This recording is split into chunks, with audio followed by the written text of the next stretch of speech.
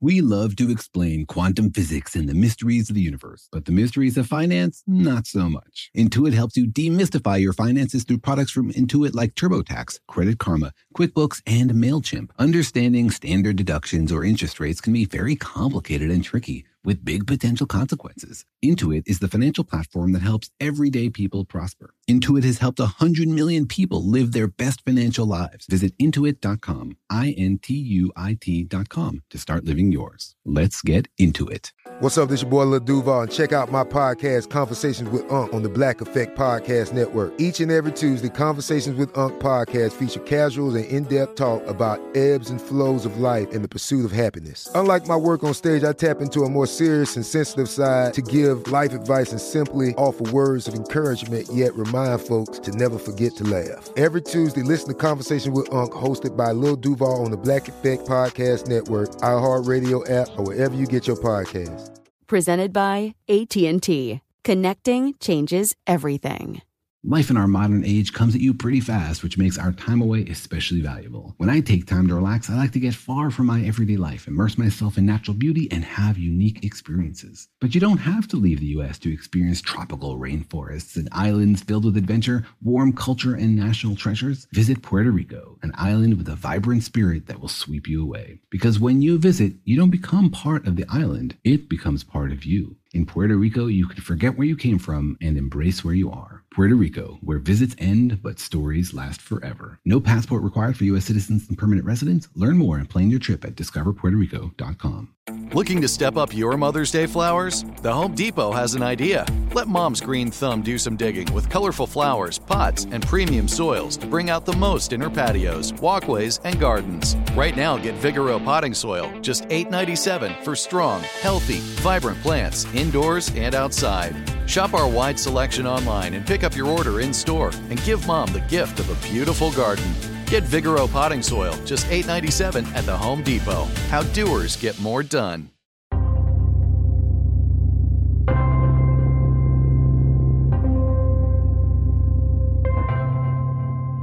Hey, Jorge, I've got a space ethics dilemma for you. Ooh, I am definitely not qualified for that. But go ahead. All right, so imagine that aliens come and they insist on destroying one planet in the solar system, and they make you choose. Which planet are you going to sacrifice? That's not a dilemma. Really? You already have a least favorite planet picked out? Oh, yeah. I'm totally happy to lose Uranus. It does nothing for us except, make things a little uncomfortable. Wow, I thought you were going to drop Pluto.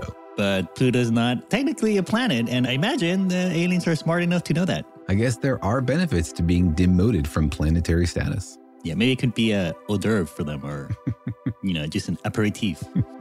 An amuse alien.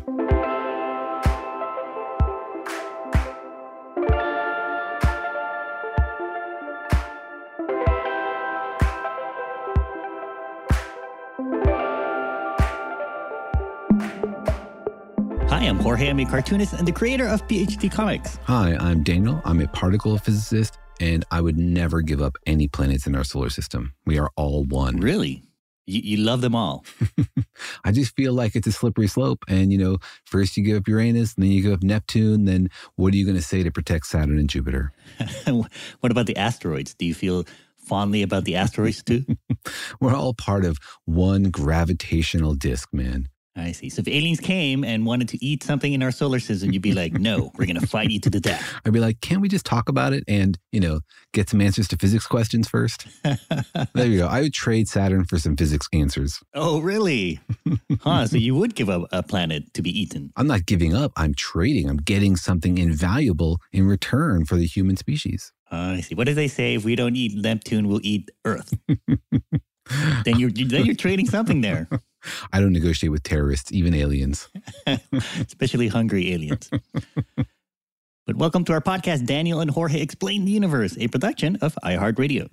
In which we imagine all of the crazy scenarios out there in the universe. We prepare you for crazy legal, ethical dilemmas, and we also prepare you for what we might learn about the universe. We take you on a ride to the very edge of scientific understanding, and we invite you to speculate, to ask questions, to think about what the answers might be to the biggest, deepest, most fun, most consequential questions in the entire universe. That's right, because there is a lot to discover out there, a lot of answers to find. It's a big universe, and we are here to talk about the answers and the questions with you. That's right, because those questions are really what drives science forward. Science wouldn't happen if, as a species, we weren't all collectively curious. If we all just really deeply and desperately want to know the answers to questions about how the universe started and where it's going and how it all works. It's not just scientists being curious, it's all of us. It's all of humanity collectively wondering about the nature of the universe, and that includes you. Yeah, because that is how our search for knowledge begins. It starts with questions. Right, Daniel? Physics doesn't start with statements. You're not big on statements. Physics usually starts with coffee, actually. Okay, well, that's kind of a statement that caffeine is the most important kind of matter in the universe. No, it's a question. Which kind of coffee would you like today? No, but you're right. We do. We start with questions because science is all about those questions. It's about wondering how things work. It's about trying to unravel the greatest mystery in the history of humanity. Yeah, and sometimes, Daniel, you even have questions about your questions. It's like you have nested questions, or you even question your questions. Like, are these good questions to ask? Why do we ask so many questions? Meta questions. And it's not just physicists and scientists who ask questions. It's everybody. It's an inherent part of being human to wonder about the universe, to think about and ask yourself how it all works. That's right. And that's what we're hoping to do with this podcast. Not just to give you the answers to questions people are wondering about, but to inspire your questions, to get you to think about what it is that you want to know about the universe. Because in the end, science is personal. It's not a big institution somewhere where everybody's wearing lab coats and eye protection. It's just people wondering about the universe, people just like you. Wow, you actually wear eye protection? Was that going to stop the high energy particles that might be coming at your face? I'm wearing eye protection right now to protect me from bad jokes that come across the audio. Nothing can protect you, Daniel. I got 2 or 3 pairs on right now. They're coming for you. Dad joke proof eye protection. You could wear lead glasses. Would that help you? You could see neutrinos maybe, but they might not help you read. The best defense is a good offense. And go after the particles. That's right. Shoot some antimatter at them maybe. But we do like questions, and we like to listen to questions from people like you. And sometimes in our podcast, we like to feature these questions and try to answer them, or at least talk about them live in front of an audience. Like, for example, this great question we got from Hugo, who is 5 years old. Hello, my name is Hugo. How big a black hole has to be to suck me up? And also, I'm 5. Great question. How big does a black hole need to be to suck you up? I wonder if he's concerned about that. I don't know. Yeah. Do you think he's like planning a visit to black holes and he's wondering like what size of black hole he should visit in order to be safe? Maybe he's trying to get one as a pet and he's wondering like, should I get a big one or a small one? What are the trade-offs? Maybe he wants a black hole to suck up his sister and he's like, really he's asking about that. Now that is a mystery that would make for an interesting novel there.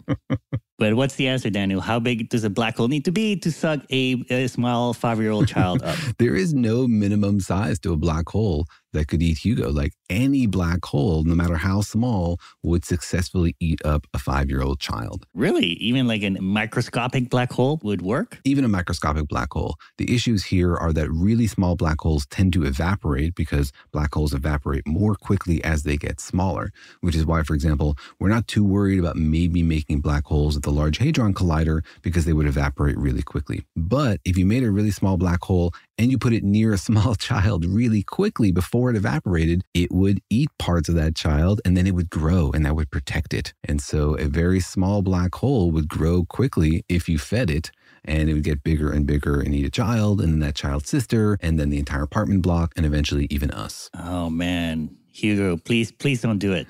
So it wouldn't evaporate like faster than it could maybe absorb some of the mass from Hugo? It depends on how quickly you start feeding it. If you create the black hole and immediately start feeding it, it doesn't matter how small it is, it will just grow. If you create the black hole and leave it by itself for a little while before you feed it, then it might evaporate before you get back to it. I see. Don't you need to feed it at a faster rate than it's evaporating at? Yeah, you do. But, if you put it right next to a small child, it's going to gobble that energy pretty quickly. Let's not imagine this scenario too much. It makes me a little uncomfortable to talk about. There might be some laws against this. But let's just say to Hugo that it's very unlikely you will ever visit a black hole. And if somebody's trying to sell you a black hole online, it's not a real one. So don't worry. That's right. And it's easier just to make up with your sister and, appreciate them because in later years, they'll be your best friends. That's right. You don't want your siblings to evaporate or to be eaten by a black hole. Or by anything, I guess, in general. But anyways, we love questions like this one from Hugo. And so today on the podcast, we'll be tackling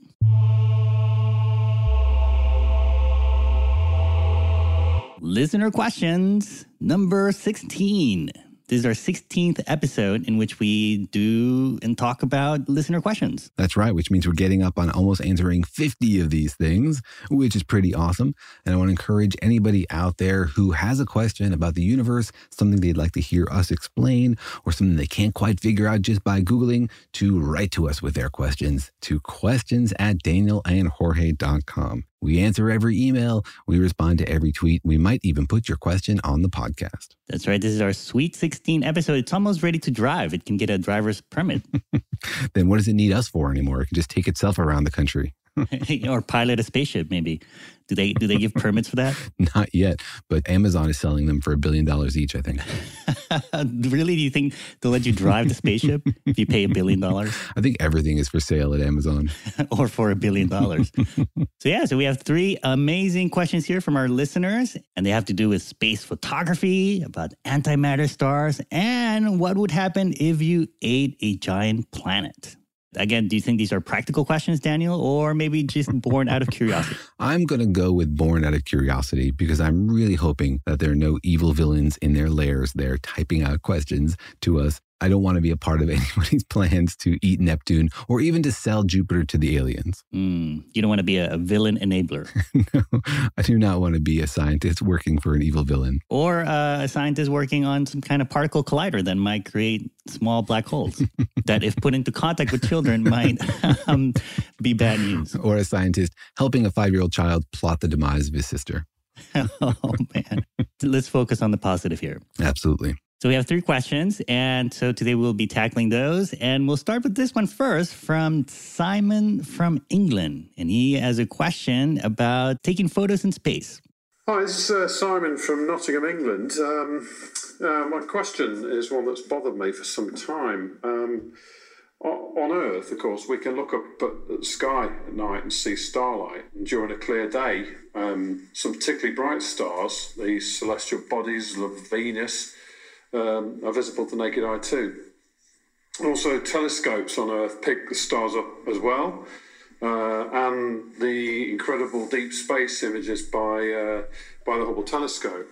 But what I don't understand is how the critical footage captured during the Apollo missions and later space missions don't show any starlight. Examples being Apollo 11 docking footage and the images of the Earth and the Moon. I just imagine that being in space without atmosphere, the stars would be even brighter instead of inky blackness. I'm sure there's a simple answer, but I would love to know what that is from you. Thank you. It's a brilliant show. Loving every episode. Thank you. All right. Thank you, Simon.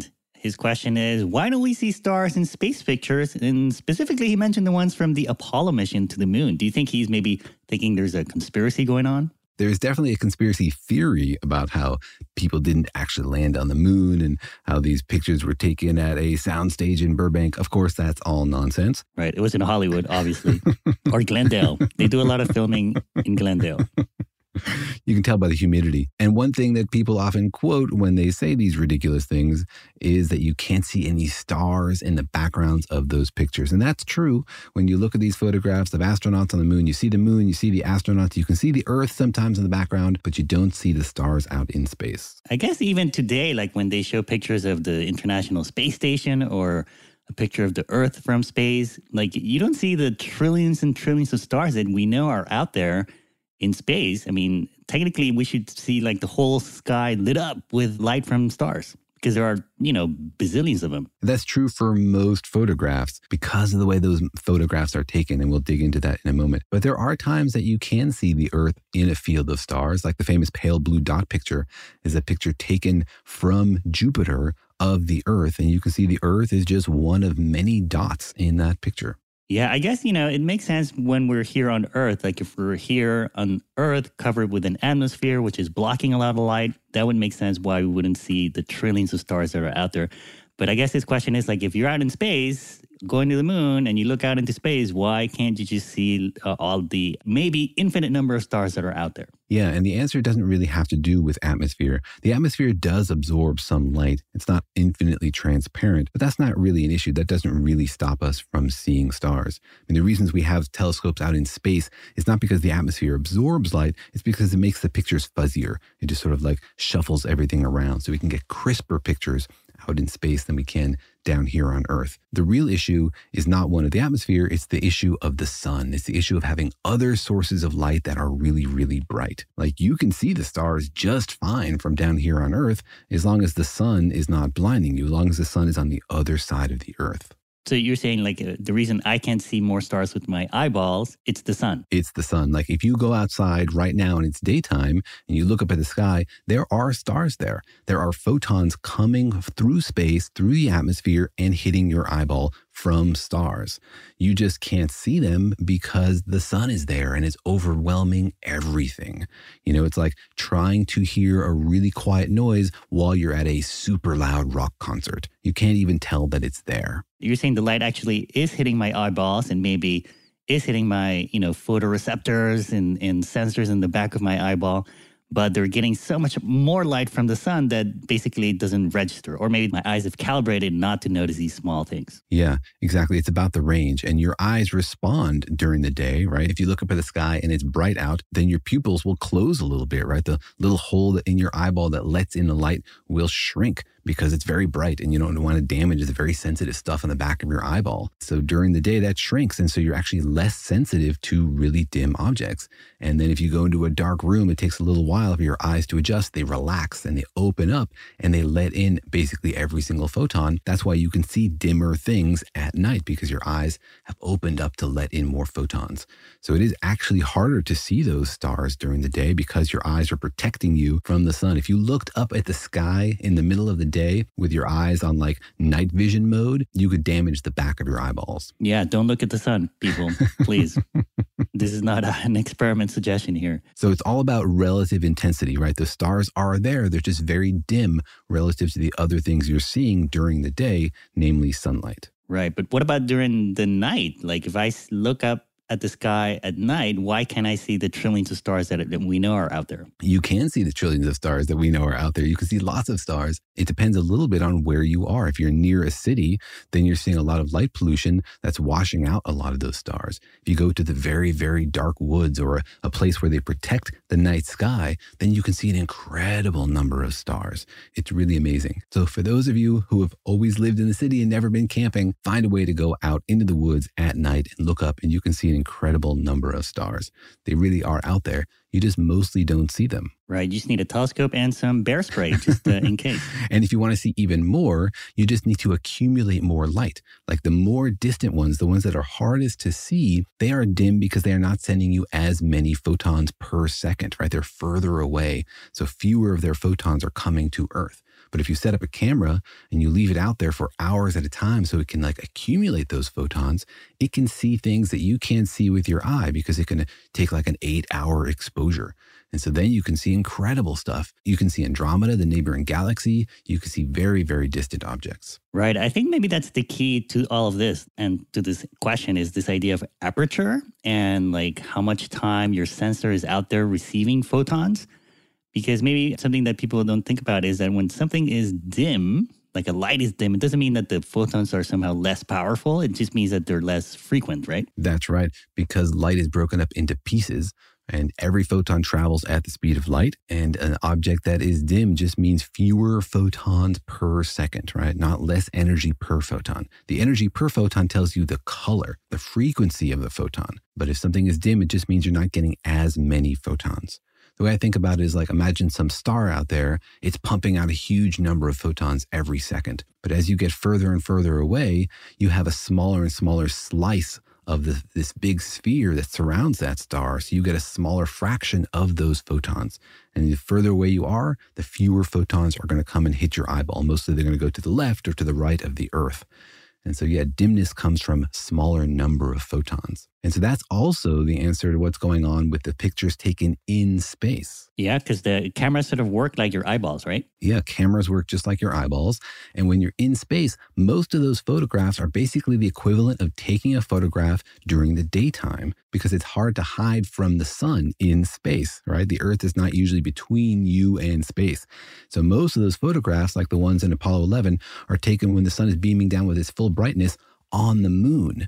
And so the stars are there, but you just can't see them the same way you can't see the stars when you take a picture in full sunlight here on Earth. Right, because the film in the camera is sort of adjusted to get the light that's bouncing off of the moon. It's not, a setup to kind of be sensitive to the light that's coming from the background in the stars. Yeah, and if you did that, if you opened the aperture wide and took a long exposure, then you would be totally washed out by the sunlight. You just get a huge white blob. The same way you did if you took a picture here on Earth and you left your camera shutter open for too long, it would just get all washed out. If you were on the part of the moon where the sun isn't shining, right, then it would be dark and you could take a night sky photograph from the moon. And it would be clearer than the one you take on Earth because there wouldn't be any atmosphere fuzzing it up. Right. You could take a picture where the sun don't shine and you might see a lot of interesting things. And it might even be PG rated. And you can actually see these because the International Space Station, right, it orbits the Earth. And so sometimes it's in the shadow of the Earth.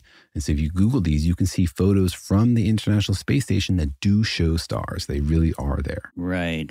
I guess you don't need to be in a shadowy or dark place. Can you just point your camera away from the sun or not in the direction of the sun or anything like the moon or Earth bouncing light? Yeah, there's definitely an advantage to being in space because you don't have the atmosphere bouncing off the light everywhere. Like here on Earth, you can't do that because the sun's light is hitting the atmosphere and then coming down to your camera basically from every angle. Out in space, you're right, it's only direct sunlight, but the moon itself is bright, right? The moon is reflecting. The reason we see the moon down here on Earth is that the sun's light bounces off the moon and then comes back down to the Earth. So you don't have the atmosphere messing up your photograph, but still there's ambient light from lots of other places, like the moon itself is basically reflecting the sun. I guess the main answer is just that, light from faraway stars is very rare. The photons are rare. They might not be coming directly at your camera or your eyeball. So if you want to see them, you need to leave your eyes open for a very long time or your camera shutter open for a very long time, which usually doesn't quite work. Exactly. To see those stars, you need to avoid any other bright source of light so that you can effectively make out very dim sources. Great. So hopefully that answers Simon's questions and maybe puts away another conspiracy theory about the Apollo program. All right, let's get into these other questions about antimatter stars and eating Jupiter. But first, let's take a quick break.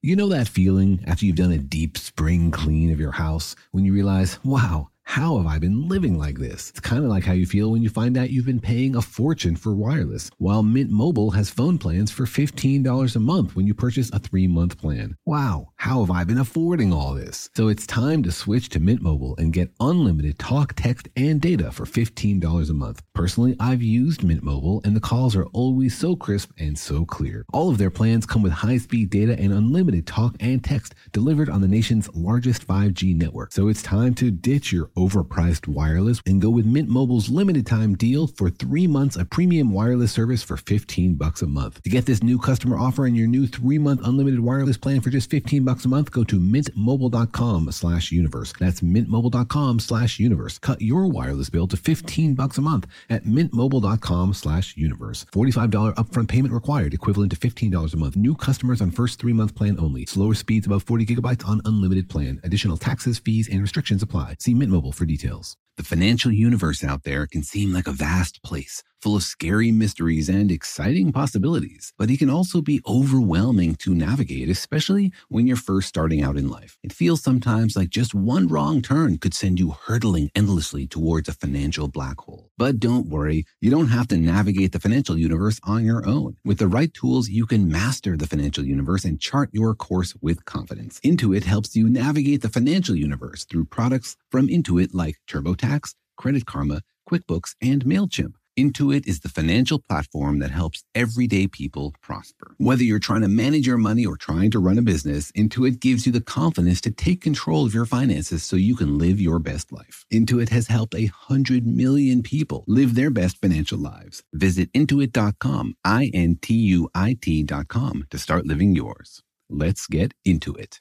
Life in our modern age comes at you pretty fast, which makes our time away especially valuable. When I take time off to relax, I like to get far from my everyday life, to immerse myself in natural beauty and have a unique experience. But you don't have to leave the United States to experience tropical rainforests and islands filled with adventure, warm culture, and national treasures. Visit Puerto Rico, an island with a vibrant spirit that will sweep you away. People from Puerto Rico are called Boricuas, but it's not just a name, it's a spirit, a flavor, a rhythm that you can only find in one place on Earth. Puerto Rico. It's embodied by these proud, passionate people, and you'll feel it in every part of the island. When you bask in the warmth of the beaches, when you taste the love in the food, when you embrace the call of adventure, you'll find the Boricua spirit in yourself as well. Because when you visit, you don't become part of the island, it becomes part of you. You can forget where you came from and embrace where you are in Puerto Rico, because your visit ends, but the stories last forever. No passport is required for U.S. citizens and permanent residents. Learn more and plan your trip at discoverpuertorico.com. eBay Motors is here for the ride. Remember when you first saw the potential?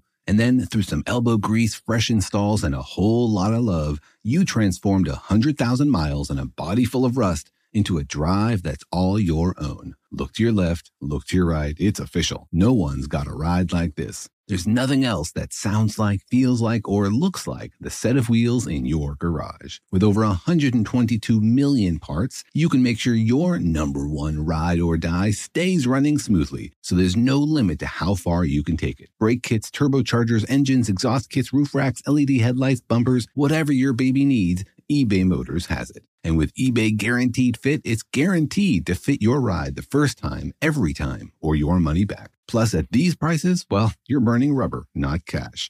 Keep your ride or die alive at ebaymotors.com. Eligible items only. Exclusions apply.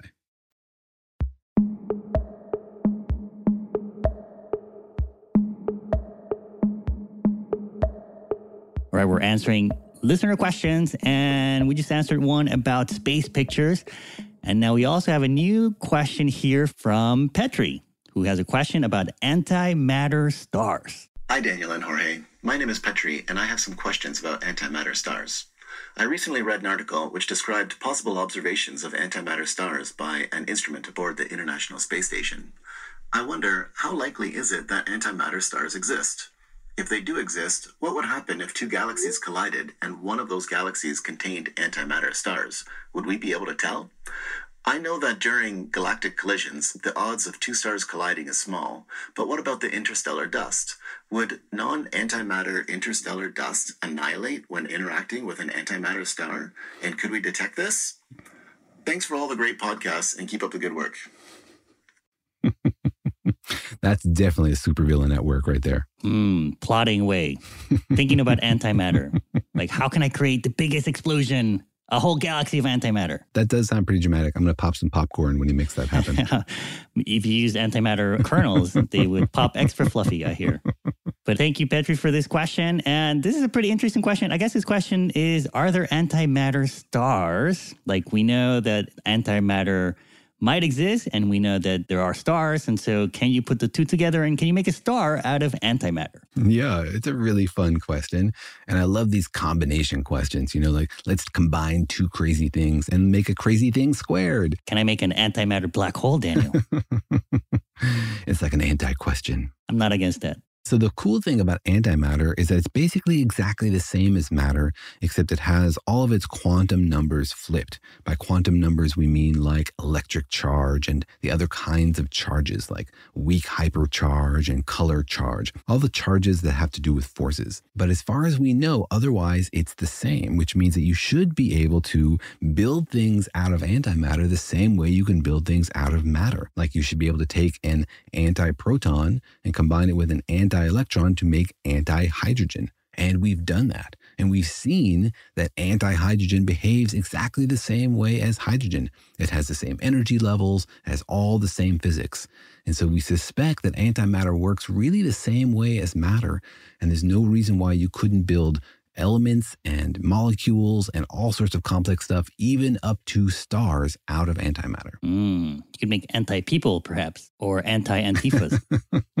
So it's not theoretical. It's like an actual, I mean, it started out as a theory, but you've been able to make it in particle colliders. But I think maybe you haven't been able to study it quite that thoroughly, right? Because it's kind of hard to make and it's really hard to handle. So you can't sort of test it the way you can normal matter. Yeah, it's not easy to make antimatter. You got to smash particles into other particles of really high energy to make heavy, unstable particles, which then sometimes decay into antimatter. So we sometimes can make it, and we have produced it at CERN, but it's like picograms of antimatter. It's very, very difficult to make large quantities. And as you say, it's difficult to deal with because it comes into contact with normal matter and boom, it annihilates. Like if an electron meets an anti-electron, they like to interact. And they interact and turn into a photon. So that's turning all the mass of those particles directly into energy by E equals mc squared. And because c squared is a big number, when you multiply it by mass, you get a big energy. So combining matter and antimatter into energy releases a huge amount of energy. So yeah, it's difficult to handle and it's difficult to do big experiments on. Like we've never made enough antimatter to do even simple tests like, does antimatter feel gravity the same way matter does? We don't know because we've never made enough of it. Right. Like you could maybe make a ball of antimatter and find that it floats or something, right? Or like feels anti-gravity and so it would shoot off into space. I know. And that seems ridiculous, but we just don't know. And stranger things have been true in the universe. So it's possible that antimatter feels anti-gravity. You know, it's just the kind of thing we got to go out and check. But it's difficult to do because the universe seems to be made almost entirely of matter. As far as we know, everything in the solar system is made out of matter. As far as we know, everything in our galaxy is made out of matter, though we're not 100% sure. Right. So it's sort of like regular matter in that it sort of looks the same, like an anti-electron, looks like an electron. It just has a lot of these quantum numbers flipped. And so you don't know everything about it, but you do know that it could probably, and it has formed atoms with antimatter. Yeah, and we have constructed those atoms like they've done these experiments at CERN where they put an antiproton together with an anti-electron and they made anti-hydrogen and it survived for a while and they studied it. So that's not theoretical, that is real. And we see antimatter all the time also in cosmic rays. Like it's produced when stuff hits the atmosphere and creates these big showers, these one really high energy particle bumps into a bit of the atmosphere and creates two particles with half the energy, which then create four particles with a quarter of the energy, et cetera. And you get this big shower of particles, and a lot of those have antimatter particles in them. They don't last very long. They pretty quickly annihilate with stuff in the atmosphere. So most of the universe is made out of matter, but antimatter is something that we can create, and we can also find it occasionally in nature. Right. And so if it feels gravity the same way that matter feels gravity, then it is technically possible to make like hydrogen, antimatter, and then bunch of those up to make an antimatter star, right? Like it would be fusing at the core just like a regular star would, but it would all be antimatter. Yeah, and there's a little bit of a subtlety there. Like if it feels gravity the same way that our matter feels gravity, then yes, it would accumulate. If it feels anti-gravity, then it would depend on exactly the kind of anti-gravity. Like it might be that it feels attractive gravity with other antimatter, but repulsive gravity with matter, in which case it could still, again, accumulate into a star. But if it feels some sort of weird anti-gravity where it repels any other kind of mass, then you wouldn't be able to like gather it together. It would always like repel itself. But if it feels any kind of accumulative gravity where it pulls itself together, then in principle, you could pull it together and you could accumulate a lot of it and you could make a star, because we think that the strong force and the weak force and all these things treat matter and antimatter very similarly. So the fundamental processes that go on inside a star should also work for antimatter. Fusion, for example, you should be able to fuse anti-hydrogen together to get anti-helium. Interesting. And would it give out the same kind of light as our sun, or would it give some sort of like anti-version of light? Yeah, the cool thing about light is that it is its own anti-version. Like the anti-photon is just the photon. The photon is its own antiparticle. And that has to be the case because what happens when antimatter meets matter, it gives off a photon, right? That one particle, the photon, unifies matter and antimatter. It's like the gateway between them. So it has to be the same particle. And so we think that if there are antimatter stars out there, they should shine in real light the same way normal stars do. So just by looking at a star, it would be hard to know if it's an antimatter star. But stars don't just create light, they also create particles. Like our star creates the solar wind, and the solar wind is mostly matter, protons and electrons. So an antimatter star would have an antimatter solar wind, which consists mostly of antiparticles and like many more antineutrinos than neutrinos. So there are ways to tell if a star is a matter star or an antimatter star. Oh, you could get wind of its matterness or on its position on matter. Yeah, what happens if anti-wind blows into Uranus? I want it on the record that it was the physicist who made that joke, not the cartoonist. Even I wouldn't go that. You walked me to the ledge, man. You walked me to the ledge. And I nudged you. I see. I blew some antimatter wind on you and it pushed you over. Well, I guess I'm a little disappointed because I would have thought maybe like an antimatter star would, I don't know, do the opposite of light. Like it would suck in light or something. That's a black hole, man. That's Are black holes antimatter stars, Daniel? Let's misinform the public. No, the cool thing about antimatter is that it could have been matter, right? As far as we can tell, there really aren't many differences between matter and antimatter. And so one of the deepest questions in physics is, why is our universe made out of this kind of matter and not the other one? Obviously, if it had been made out of antimatter, we would have called it matter and the other one antimatter. So really the question is like, why are there two kinds?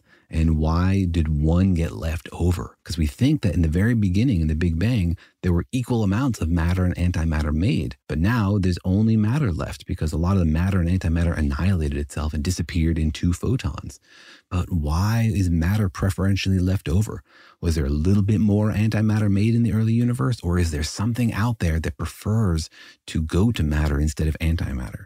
It's not a question we know the answer to, and it really like sets the stage for everything. It's like, why are we even here? Right. I think that was part of Petrie's question, which is like, if there was an antimatter star out there, would we be able to tell the difference? Or like if there was a whole galaxy made out of antimatter, would we be able to tell that it is an antimatter galaxy? And so I guess maybe a follow-up question is like, how do you know there isn't more antimatter in the universe? Like, how do we know the galaxies we see in the night sky aren't made out of antimatter? Yeah, it's a great question. We're not 100% sure. We have two ways to look for it.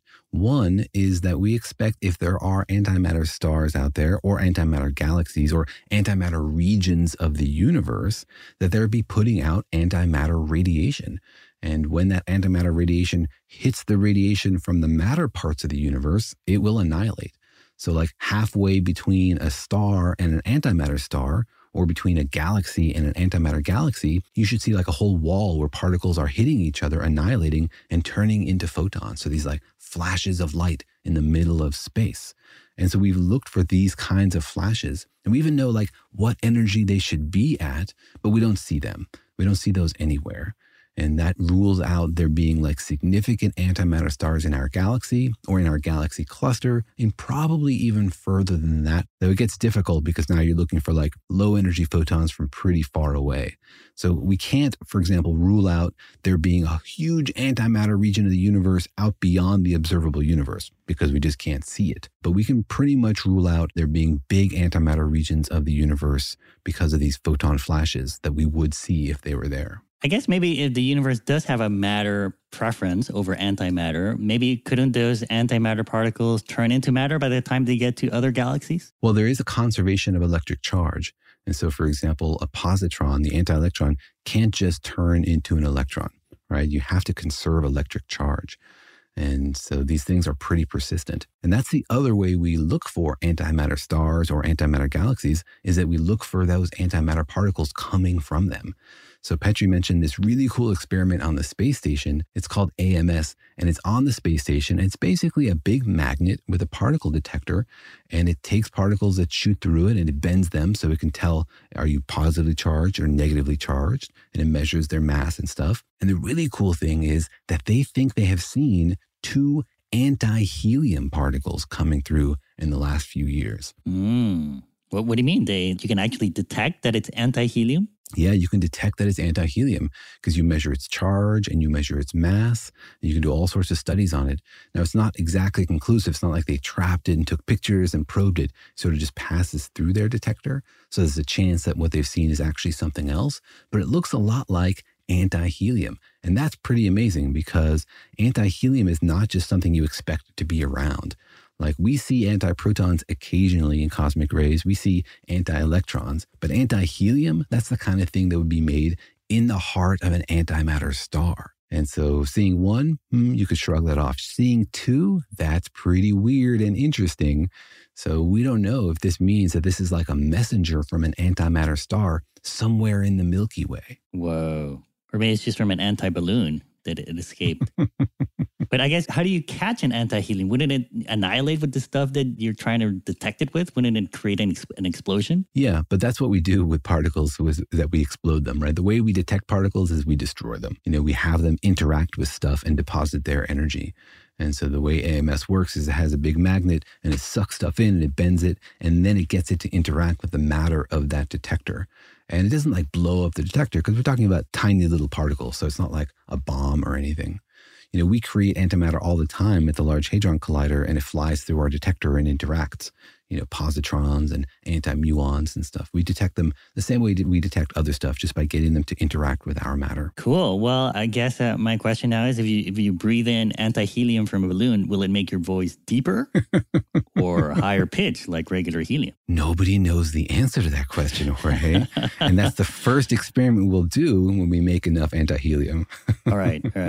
I'll put my name on the waiting list there. But there was one more little part to his question, which was what would happen if we collided a galaxy with an anti-galaxy? I'm guessing a lot would happen. Yes, a lot would happen. Big explosions. Yeah, because as he says, stars are pretty diffuse, and so they wouldn't necessarily collide with each other, but they're also pumping out a lot of stuff, and the dust and the gas would also be antimatter, so there would be a lot of collisions. Just sort of like with the bullet cluster. When we saw those 2 collisions, the stars mostly passed through each other, but the rest of the stuff, the gas and the dust, definitely collided. So it would be pretty dramatic. Right. I guess galaxies are pretty sparse. And so it's like throwing a bunch of sand at another bunch of sand. And most of it would just go through itself. Yeah, most of the stars would. But the gas and the dust would definitely interact. And you're saying we haven't seen that kind of, event. So maybe that's kind of evidence that there aren't antimatter galaxies or antimatter stars. Yeah, but we can't really explain this result from AMS. Like 2 anti-helium particles is a lot more than you expect to see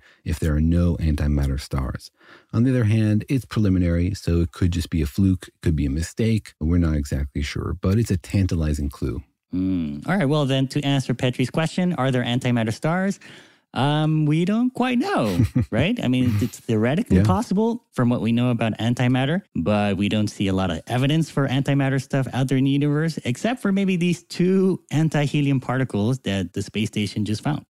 All right, well, let's get into our last question of the day. And this one is about aliens eating Jupiter, which hopefully hasn't happened, I don't think, but let's get into it. But first, let's take a quick break.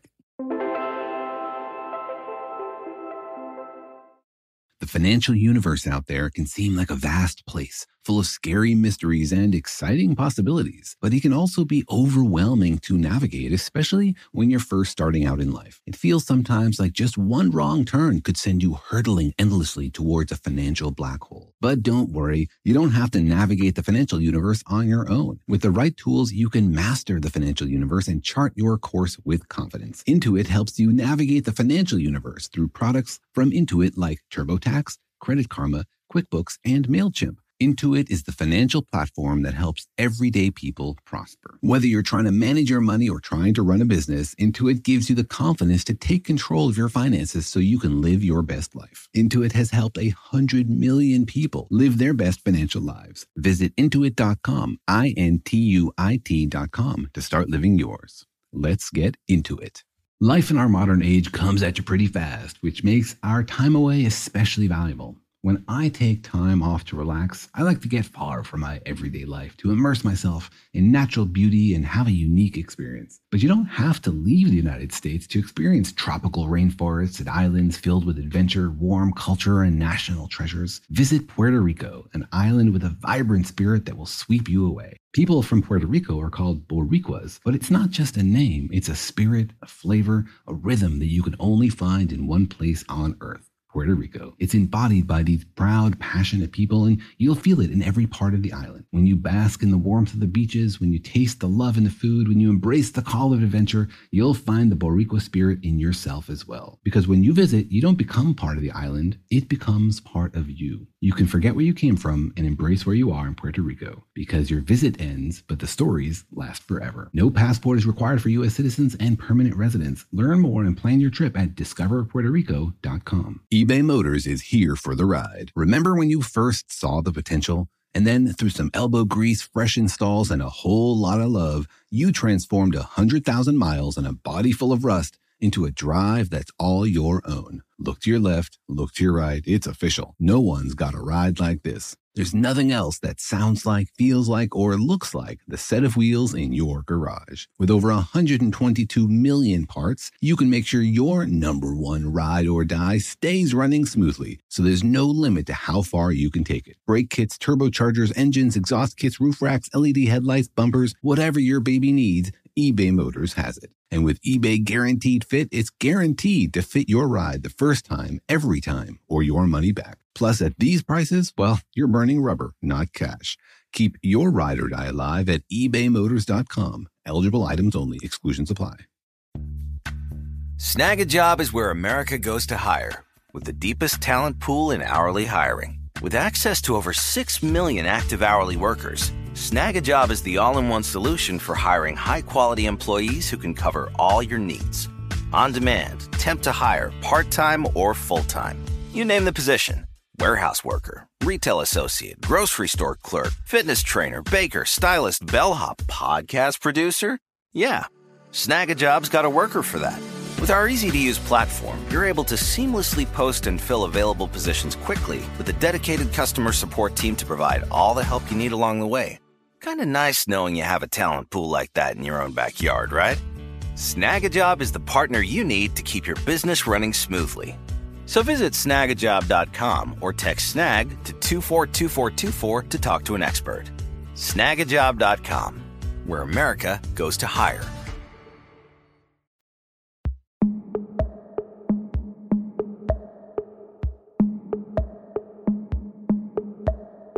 All right, listener question number 3 for the day comes from Joe, who has a question about hungry aliens. Hi, I wanted to ask a science fiction question. I was wondered if aliens were for some reason just to make a pit stop in our solar system and steal off all our gas giants to use as fuel. Would that affect our orbit at all? Would Earth's climate be affected by that?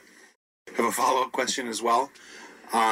If they were to remove those gas planets, would that also have any kind of effect on our ability to leave the solar system? Would that take our ability to fuel some kind of warp drives or whatever away from us? All right, interesting question from Joe and his baby, who I'm guessing is the one feeding him the questions and was really impatient to hear the answer. I don't know, but apparently asking us these questions is more important than whatever his baby needed. Well, maybe the question is somehow related to the baby. Maybe the baby is the alien and the baby's really hungry. So he's like, what if I feed it Jupiter? Will it stop crying for the rest of its life? And when the mom gets back, what did you feed our baby? A lot of gas. Or maybe he's just thinking about the future that this baby will inherit and wondering how we will deal with the inevitable galactic empire that's going to come and visit us and pose us these difficult questions. Yeah, I noticed he had a follow-up question, which I think, tells me that he's thought this through. Like he's thought about it and he thought about the implications of it. Yeah. All right. So, the question is, what if aliens ate Jupiter? And I think he means more like, what if Jupiter suddenly disappeared? Like, what would be the consequences? Would it throw our solar system into chaos? And his follow-up question was, will it sort of take away a huge source of possible fuel for us to go see the stars? Yeah. It's really cool to think about Jupiter versus the Earth. And it gives you a sense of like the scale of these objects. Because remember, Jupiter is like much, much bigger than the Earth. It like dwarfs the Earth. On the other hand, Jupiter itself is dwarfed by the sun, right? The sun is like 99.something% of all the mass in the solar system. Jupiter is like 99% of the rest of it.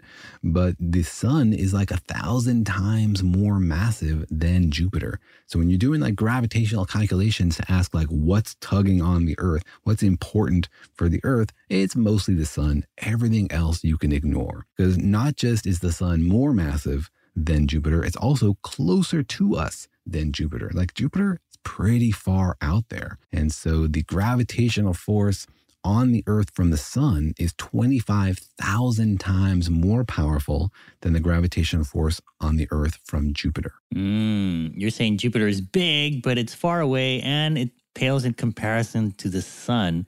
Now, 1 in 25,000 seems like very little, but I don't know, maybe in space, these small differences make a huge difference. It does definitely affect the trajectory of the Earth. So if you got rid of Jupiter, it would have a small effect on Earth's trajectory. It would change like the elliptical nature a little bit, but we would still have a stable orbit and it wouldn't affect us in a way that we could measure.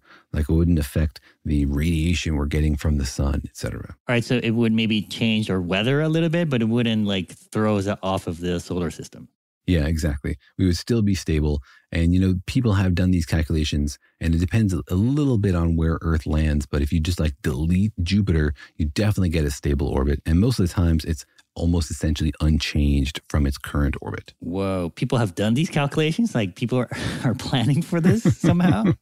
Or expecting this? I actually assigned this as a problem in one of my programming classes to do like numerical simulations of the solar system and consider what would happen if a new planet came in or if you deleted a planet. It's pretty fun to see like the chaotic events that transpire when you mess with the solar system. Oh, interesting. I see you've been outsourcing your villainy to your students. I've been inviting young scientists to participate in these intellectual explorations. In your intellectual villainy, yes. That's what I'm saying.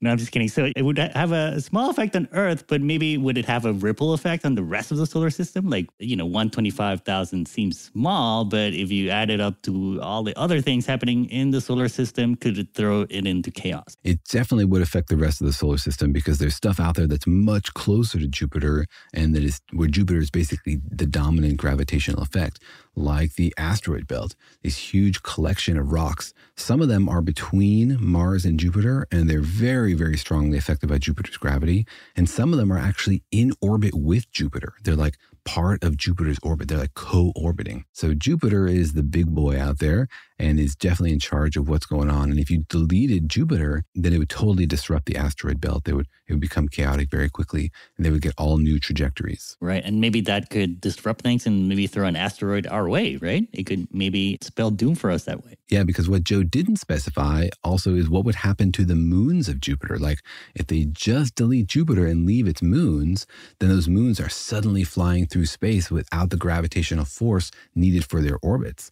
So depending on their angles, like they could plummet into the sun, they could shoot out of the solar system, or they could like start orbiting the sun on their own. And some of those things are pretty big, like they're bigger than Mercury. And so we'd have like a new planet. Io could be a new planet if you deleted Jupiter. Whoa. That would be the ultimate poke in the eye for Pluto. If like a moon got upgraded, well, it got downgraded. Yeah, I know. Talk about promotion. Or, one of them could plow through into the inner solar system, disrupting the asteroid belt. And that would not be great for the Earth because a lot of those things could end up hitting the Earth. Most of those are in stable orbits, and NASA is monitoring them, and we don't think any of them are on trajectory to hit the Earth anytime soon. But a big chaotic event like that could definitely shake that up. All right. So I guess the answer to the first part of the question is that it wouldn't affect us that much gravitationally, but it might, who knows, trigger some kind of random fluke event that could kill us, potentially.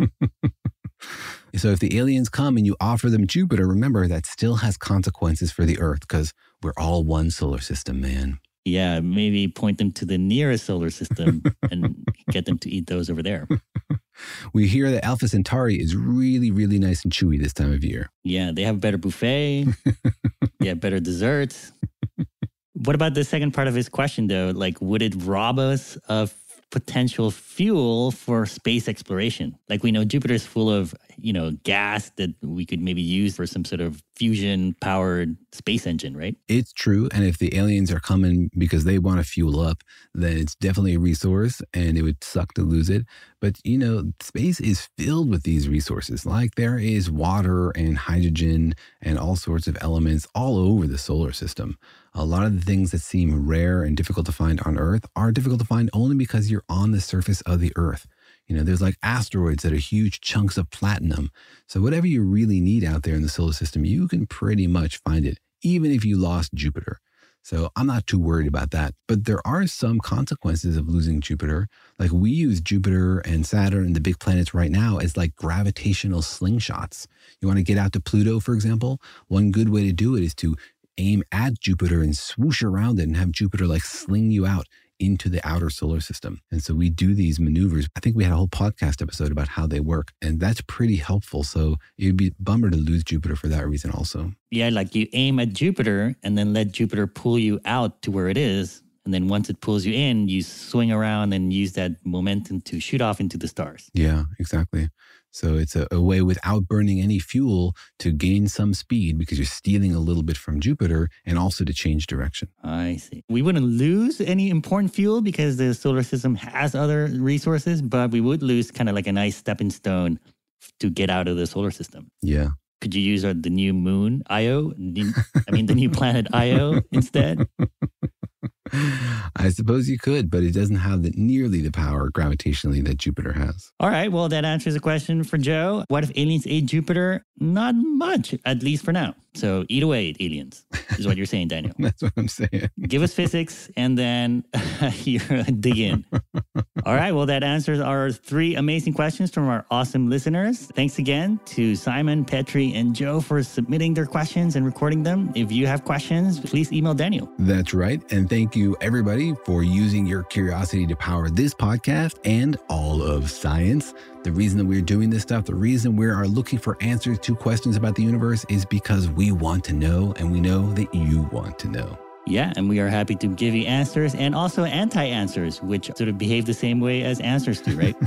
Until they collide with answers, right? And then they annihilate into pure mental energy. All right, well, thanks for listening. We hope you enjoyed that. See you next time.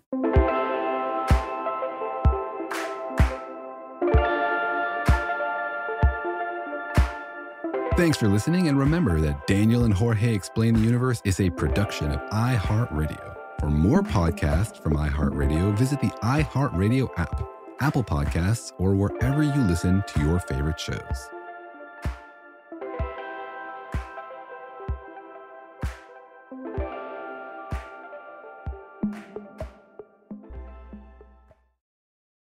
Life in our modern age comes at you pretty fast, which makes our time away especially valuable. When I take time to relax, I like to get far from my everyday life, immerse myself in natural beauty, and have unique experiences. But you don't have to leave the U.S. to experience tropical rainforests and islands filled with adventure, warm culture, and national treasures. Visit Puerto Rico, an island with a vibrant spirit that will sweep you away. Because when you visit, you don't become part of the island, it becomes part of you. In Puerto Rico, you can forget where you came from and embrace where you are. Puerto Rico, where visits end, but stories last forever. No passport required for U.S. citizens and permanent residents. Learn more and plan your trip at discoverpuertorico.com. This is Malcolm Gladwell from Revisionist History. eBay Motors is here for the ride. With some elbow grease, fresh installs, and a whole lot of love, you transformed 100,000 miles and a body full of rust into a drive that's all your own. Brake kits, LED headlights, whatever you need, eBay Motors has it. And with eBay Guaranteed Fit, it's guaranteed to fit your ride the first time, every time, or your money back. Plus, at these prices, you're burning rubber, not cash. Keep your ride or die alive at ebaymotors.com. Eligible items only. Exclusions apply. This is it. We've got an Amex Platinum Pro on our hands, ladies and gentlemen. We haven't seen anyone relax like this before in the Centurion Lounge. Is he connecting to complimentary Wi-Fi? Oh, my. Look at that. He is. And you will not believe where he's going next. The Amex dedicated card member entrance for the win. Unbelievable. When you get travel perks with Amex Platinum, you're part of the action. That's the powerful backing of American Express. Terms apply. Learn more at americanexpress.com/withAmex.